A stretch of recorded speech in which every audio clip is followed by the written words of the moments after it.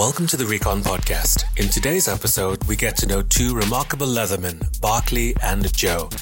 We get an insight into their leather journey and their encounter on Recon that blossomed into a relationship. They also share some wisdom on how to make a fetish relationship work. Please enjoy the episode.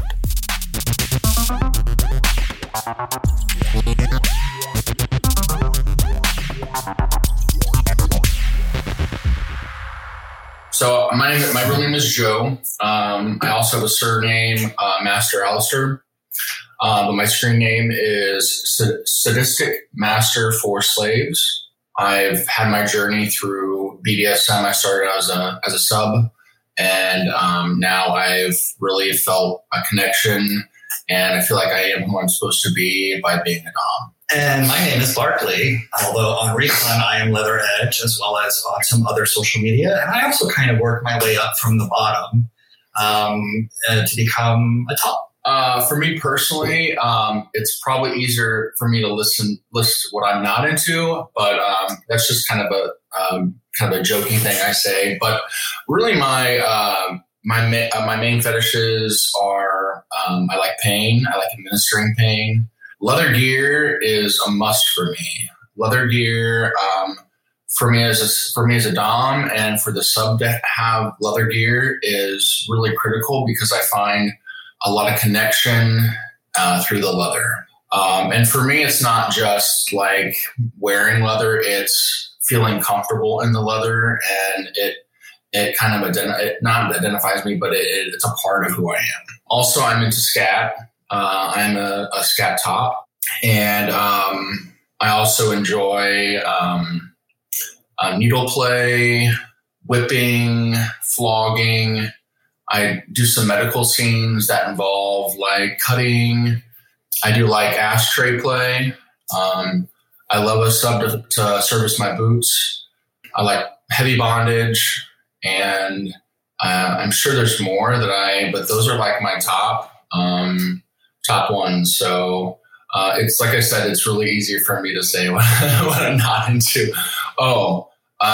Man stink is a big one for me. I love a man that smells like a man. No deodorant, no cologne, no freshly showered, and those are on my profile. So those are a must. So yeah. Yeah, let me start by saying that I am not into scat. So you don't have to have all the same fetishes as your partner to have a really good relationship. I am into boots, lots of leather, gloves, cigars, and those are right now my core fetishes. I've evolved a lot. I used to be into more things that I'm not into anymore. I used to be really into bondage, and I think it's important for anyone to kind of let themselves evolve in kink, and the challenge for me is a lot of people, because of the way I look, would sort of expect certain things of me, and I just gave it to them. But I've been really thinking about now, what do I like? And I'm kind of building that list from scratch. So I'm going to stay with those 4 core fetishes: boots, gloves, leather, cigars. And there's more beyond that, but I'm still kind of feeling my way through.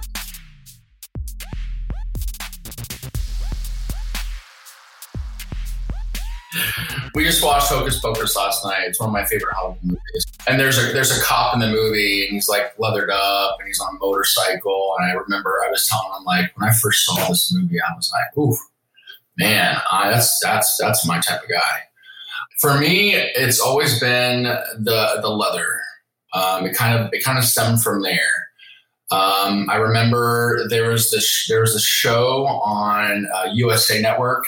It was called Silk Stockings, and there was this episode where this guy was wearing a leather hood and a harness, and he was going around killing people. So, I mean, not the killing part, but like just I've always been attracted to maybe the darker side of leather. And when I first kind of felt that, part of me kind of felt like maybe it was wrong. But again, I like that. So, and then it grew into the smell of leather. I mean, my mom bought me my first leather vest when I was in a freshman or sophomore in high school. And I loved it. I had to wear it, and that's kind of the leather the kind of leather grew. And then I started experimenting. My first sexual experience was in high school. And I totally lied to my mom about it, obviously, because she, grew up Catholic, and there's a little bit of that Catholic guilt going on there. So I remember we didn't have like Recon or anything. There was a phone line that you called, and you hey, press this number if you like this profile. And I went and I fucked this guy and had my vest on, and it just felt like, wow, this is hot. This is the first time I'm hearing all this, so I love it. Please keep going. And of course, I had lied to my mom. She thought I was at a party for my friends, but my intention was to go to a party after I was finished.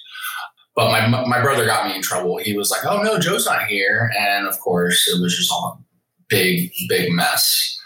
But I still didn't tell her about it. And, but yeah, for me, that was probably how I got into it. And then from there, it kind of stemmed from, just things happening. I didn't really like a guy fucked me and I cleaned his dick off, and that's kind of my first, exposure to scat. And then, being tied up or being fisted and just things kind of happening that I wanted to try. I didn't really know what they were. But it was important for me to have people along the way that were willing to explain it to me. I don't know if I really felt safe, but I just wanted to experience it. But luckily, nothing bad happened to me, through those moments. So and that's kind of where it kind of grew for me. Also, you were a boy. Yes, I was. And now you're not. Yes, that's a good story to tell. Yes. So I throughout my leather journey, I was more of a sub. My first sir, I became obsessed with, and I wanted to do anything I could for him. I think part in those experiences, I maybe felt like I was doing what he wanted me to do because I wanted to make him happy, not because I really liked it. And that's okay to a certain extent, and as a boy, I had a boy, so I've always had a kind of a dom, aggressive side to me, but then I got into a master-slave relationship, and it was all about drugs, and he kept me high, and the fantasy of it was nice, and when it wore off, I just said, this is not something I can do. He was abusive. He treated me poorly. He lied to me. Kind of in that moment, kind of changed my identity a little bit, because I was like, well, I don't feel safe. I don't feel safe doing this as a sub. And I kind of, that grew, and I was like, you know what? I'm going to be a dom, and I'm going to be a better dom than this guy. And I'm not going to treat my subs like that. So that was kind of the turning point for me. Because I vowed that I would never treat a sub like the way I was treated. And I kind of broke that cycle. So, yeah. Thanks, baby. For me, as far back as I can remember, I've had fantasies of being kidnapped and guys in leather and being tied up. And the first time I had sex, I was 17. I met this guy behind the levees in New Orleans along the Mississippi River. And we went back to his place, and I insisted he tie me up before we do anything else. Not my advice to people. Don't go home with strangers you've never met for the first time and get tied up. But he went and borrowed a pair of handcuffs, and he handcuffed me, and that was my first sexual experience. And then, I grew up in New Orleans, and there was a decent leather community there, so I was able to find the leather bar, and I found this couple who became sort of my leather parents. But the whole first part of my journey was specifically about bondage and getting tied up. And then along the way, I discovered my tits were wired, and then I discovered I liked boots. And I was a bottom for a long time. And then when I was 25, I got a crush on a guy in LA who smoked cigars. So I decided to smoke cigars. And I grew facial hair for the first time. And that just changed. It's amazing what a little change in how you look can get. And there was a whole new field of men open to me. So then I started getting into uniforms and breath control and cigars and pipes. But somewhere along the way, I would be playing with guys and they'd be tying me up and I would just be thinking in my head, I can do this so much better than they're doing. and that was sort of when I started becoming a top, and boys would approach me and call me sir. And at first it was a little weird. And then I realized that I had run out of men who could take me where I wanted to go as a bottom. And so I also sort of became this person who could do for others and do right by others. And then, so that happened right around when I was 30, sort of turn of the millennium. And then soon after that, I also got into drugs, and it was not fun. Fortunately, I was able to find recovery without it getting too bad. And now my journey is I'm sort of taking a turn. I'm getting a lot more daddy energy in me. So I'm really kind of shifting, I think, where my leather journey is going to go next. I launched the website in 1995. It is LTHREDGE.com, LTHREDGE.com. And it was really about finding more sex, and it was a little bit about boredom. And in 1995, the web was a really small place. HTML had maybe 6 tags. And so it was kind of easy to learn how to do it by hand. And so because I started so early, I had this pretty significant presence because the pond was really small and there weren't a lot of other websites. So from 1995 to 2005, I maintained this personal homepage that morphed into kind of a community resource. I would have links to leather sites. I would have some essays I wrote, some stories I wrote, tried to have a little bit of something for everyone, a lot of photos of me as well. And around 2005, it just became too much. And by then the web was huge and there were sites like Recon, and the personal homepage kind of disappeared as things like Facebook and social media rose. So I took the site down, but I knew there was some content worth preserving just for historical reasons. Like, this is what it was like, children, before we had Recon and Scruff and Grindr and Instagram. This is how we used to do it. So I just sort of left it there on the website for people to find when they find it. And, what's been amazing is I've had people contact me because they found it and it really resonated for them. And we're talking about stuff that at this point is maybe 25 years old. And it's so meaningful to know that people can still connect to my experiences from a very different kind of world.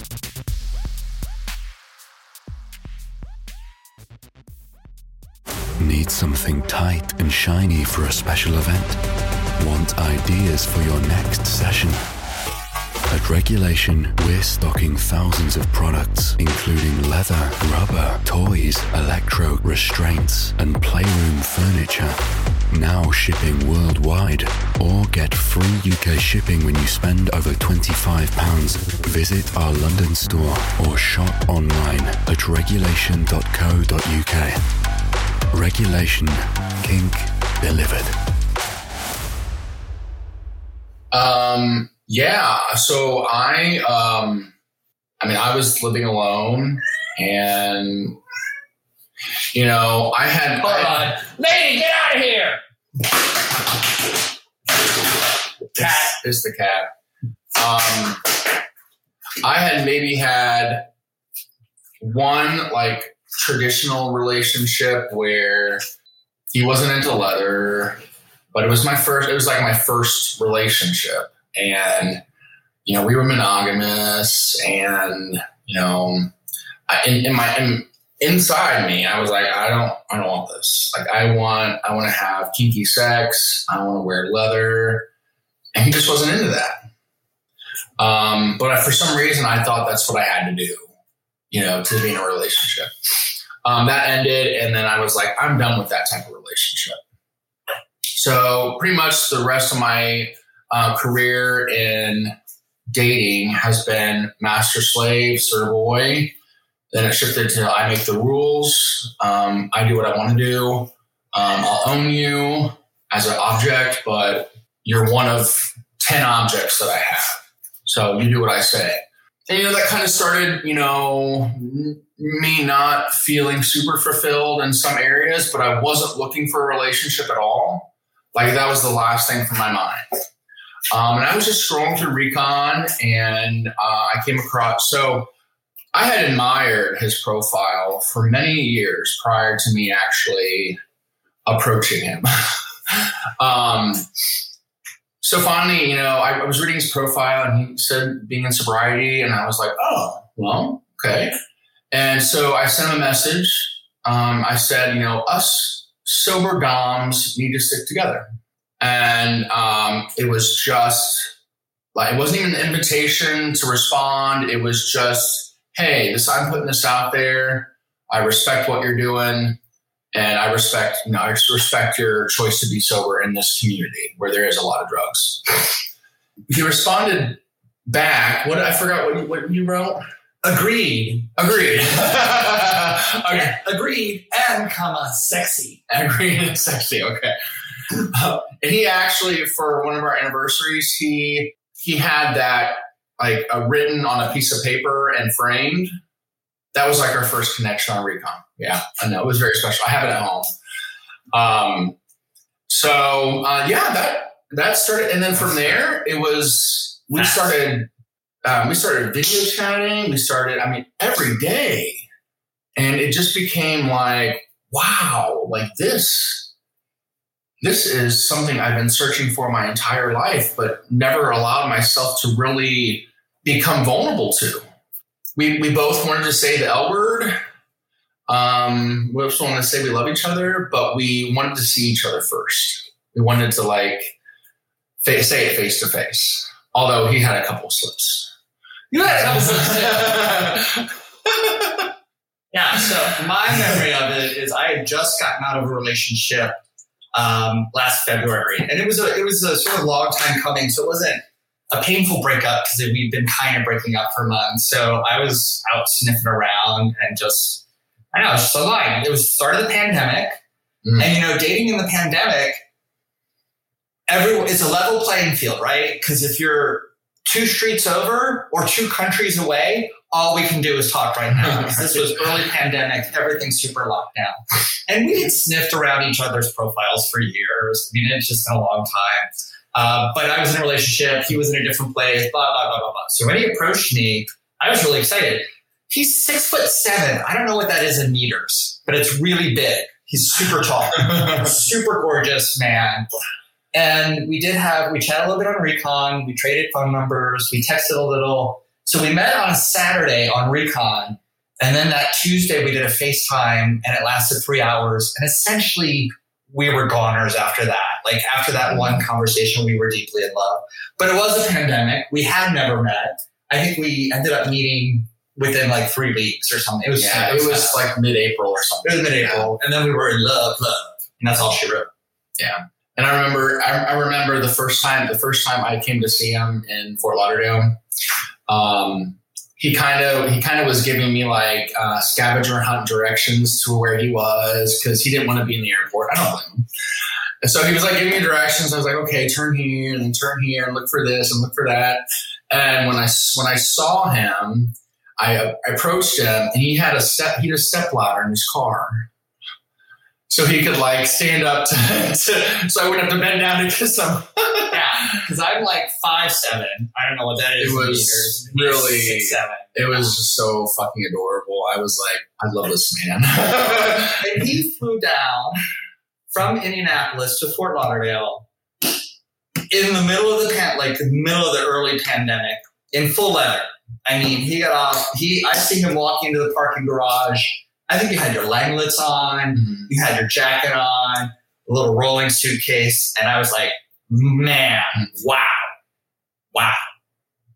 And I gave him a leather rose. Yeah, you got that to me another trip, but that's okay.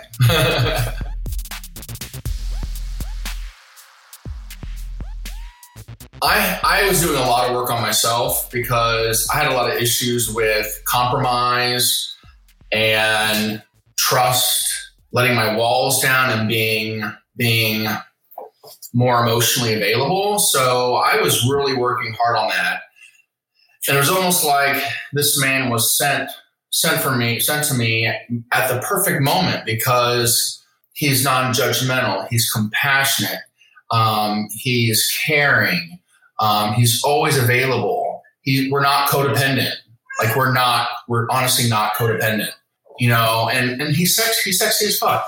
And he's into leather. I mean, he's all these boxes were checked. And I just remember like just feeling so safe with him.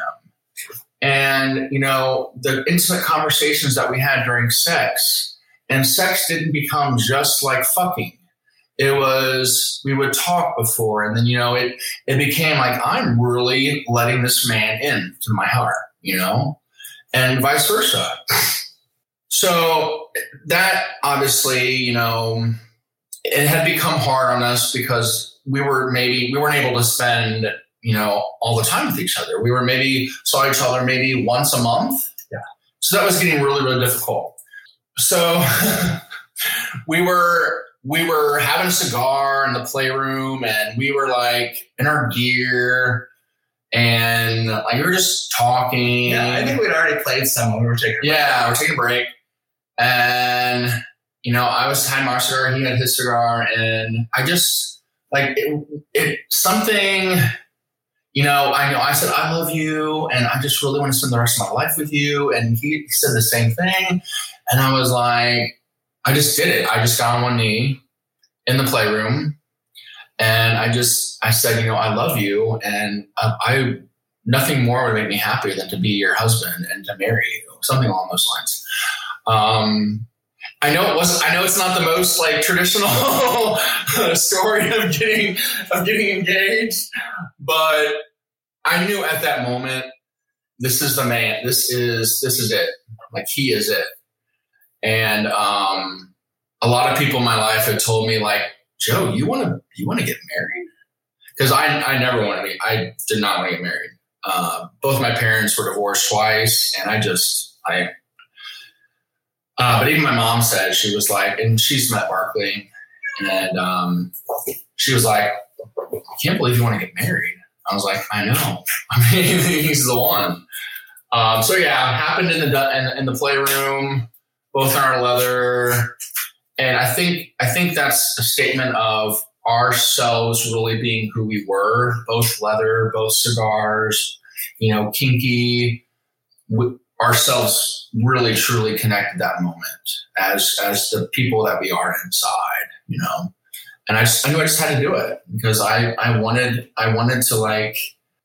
to be official, you know. I wanted to like, you know, this is my fiance, this is my partner for life. So, you know, it's not like, oh, I took him out to dinner and, you know, blah blah, and I got on one knee and like.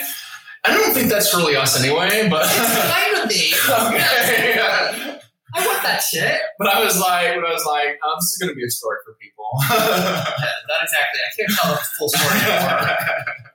Yeah, my memory is, you know, we did that first FaceTime after we met, and then it was Joe. Joe's like, you send me a picture of you before you go to sleep. And I started doing that. And I said, I want to see you before you go to sleep. And it turned into this ritual we call bedtime chat, where we FaceTime each other from bed before we go to sleep. So that was one of the things that really became our relationship, because we were investing that time in each other. And at first we saw each other every 2 weeks. We managed to do that for like 4 visits, and that got expensive. And then it was once a month. And then we would do these virtual date nights on Friday where we'd be in full gear on Zoom, having cigars, talking, maybe jacking off. And we see each other as much as we can. And that's part of what really made the relationship happen. We had talked about marriage because I am the marrying type. I always knew I wanted to get married. And none of my other, all of my relationships, we thought we were headed that way. And it just never happened. And when he first asked him, I didn't know if he was serious. I mean, I knew he wanted to marry me. I didn't know if this is how he wanted to propose. Sure enough. So the rest of the scene, we were Googling wedding bands, actually. That was how we ended that scene. So.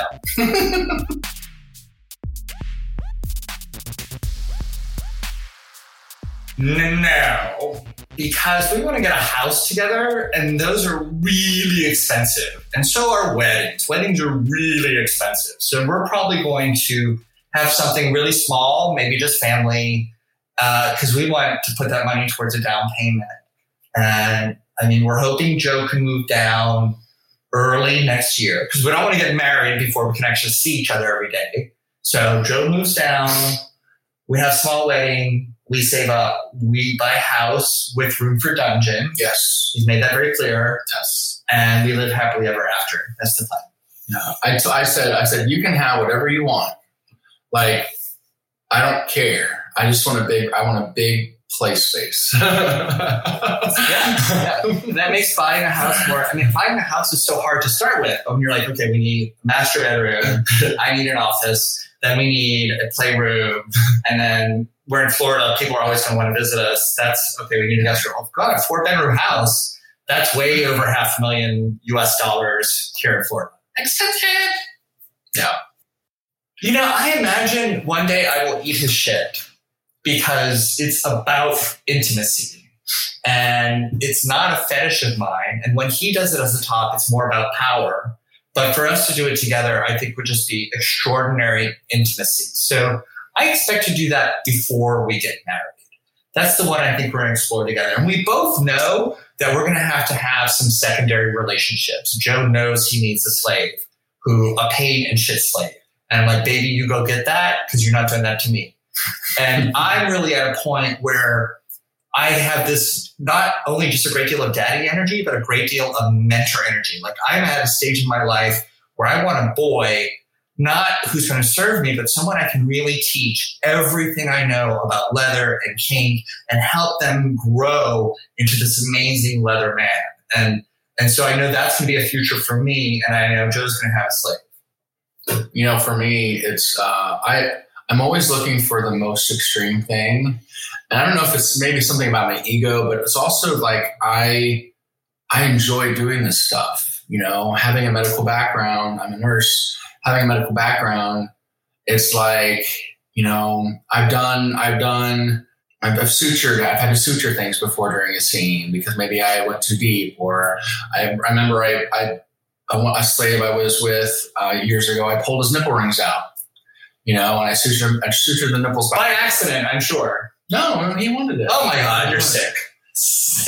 So, but I think I've always wanted to do castration. And that's always kind of been a turn on for me. And, so yeah, something, you know, and for me, it's all about power and control. You know, I'm seizing someone's, essentially their manhood. To me, that's an extreme level of power. I've not actually, you know, done it yet, but it's something that I want to try. Not with me. It will not be castrating me. Also, you know, I do body modifications. I do cigar branding. I whip really hard and it leaves scars, cigarette burns, stuff like that. But it's something I've also wanted to kind of create like a brand, like an actual symbol or brand of Master Alistair. And like eventually, you know, find a slave that I really want to maintain and keep. And I'd like to brand him with my brand eventually. So that's just some of the things I've thought of. And I like extreme. I'll also say, I think the other thing we're going to explore together in the future is just really intimate, loving sex together. Because, you know, he's a top, I'm a top. And when we're together, there's a lot of mutual kind of give and take. But saying things like, this is the first person I've ever said I love you to in the middle of a scene in a dungeon. So really cultivating this, it's like our next fetish is kind of vanilla, goo goo gaga. I don't know about Whoa. But it's really about just learning how to be fully intimate while still being these scary leather people doing nasty things in a dungeon, but also just being completely vulnerable. And that's such a challenge because no one wants to be vulnerable. Yeah, it's true.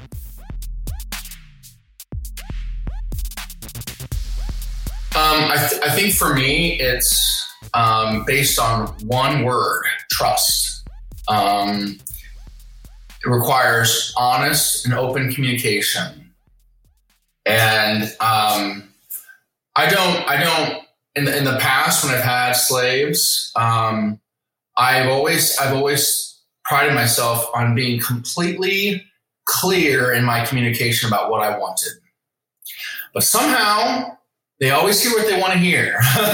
And, their perception of what they wanted turns out to be something completely different than what I said. So I've always had issues with slaves becoming attached, wanting more than a slave role. And so that's something that I'm always really aware of. For us, though, I tell Barkley when I want to have a play date. I'm saying, hey, I met the slave. He kind of intrigues me a little bit. I might have him over. We'll have a play session, see how it goes. But he knows I'm kind of on the lookout for that. So I think that's really something, open communication. We don't have to know all the details of everything, but he asks. We talk about everything, which is another amazing thing about him, because I do some crazy stuff in scenes and he is never judging. He's never judgmental. And we also put boundaries on certain things that we do with other people. Number one is we don't sleep with anyone. That bed, either at my place or his place, the bed is ours. Our bed. And no cuddling. And that's the biggest one. Yeah, that's the biggest one. So for me, and I've had a lot of open relationships, some more successful than others. And that honesty, that communication is really important. But also sitting down together and figuring out, well, what are the things that are most important to us to keep ours? What are the things that are special? And for us, it's that holding each other in bed at night, falling asleep together. And that is ours, and no one else can have that. And if he wants to go flog someone bloody, I'm like, sure, baby, go ahead. And he's fine with me doing other things, because we always know that there's something that is completely ours alone. And keeping that kind of sacred, drawing that boundary, and then being honest, and also revisiting it. Like sometimes we find out there have been times where he's been a little jealous or I've been a little jealous, and we've had to be like, oh, there's something else that we don't want to be doing with others. We need to put that on the list.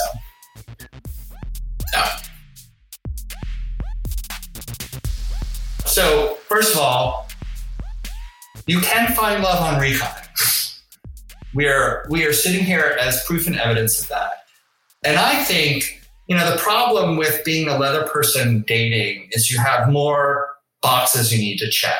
So if I'm looking for someone who is gay, age appropriate, single, actually looking for a relationship, that's a lot of boxes. But if I add into cigars, into leather, into bondage, the more boxes I have, the more impossible it is to find someone in my local dating pool. Because there are only so many gay men, and there are only so many gay kinky men. And in any city you live in, you know all the kinky men within a month.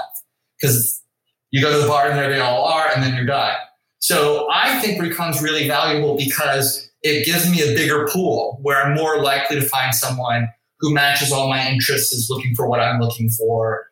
And so that's always been really important. Just the fact that understand you're probably not going to find someone locally. So broaden your horizons, and Recon's a great way to do that. And then I think the other thing is not just using Recon as a sex site. Like I have a lot of people who want to daddy this, daddy that, fuck me, whatever in chat. Well, that's not how you're going to find someone to fall in love with, probably. You're going to have to actually talk to them and get to know them. I think for me, it's remaining open. It's remaining teachable. It's also means having a sense of who you are. And if you don't know who you are in the community, that's okay. But sometimes it does for me. Like when I first went to the leather bar in Indianapolis, it's not there anymore. I was super nervous. I was so nervous because I'd never been out in my leather before.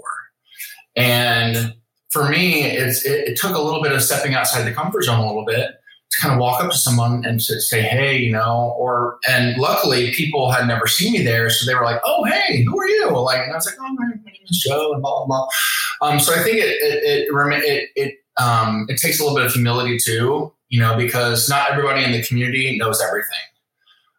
Like if I'm ever in a play scene and I think I know everything, that's when somebody gets hurt or that's when, some of the ego play gets in there and it's like, okay, this is going the wrong way. So I think those are really some of the main ones because, when I was a boy, I'm 6'7", I'm 270.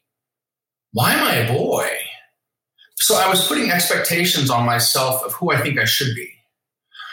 And although I felt like I wanted to please a dom, I never really felt like super, super submissive. So I think it's important, kind of working on who your inner self is going to be as a leatherman. Because it's not always about having leather.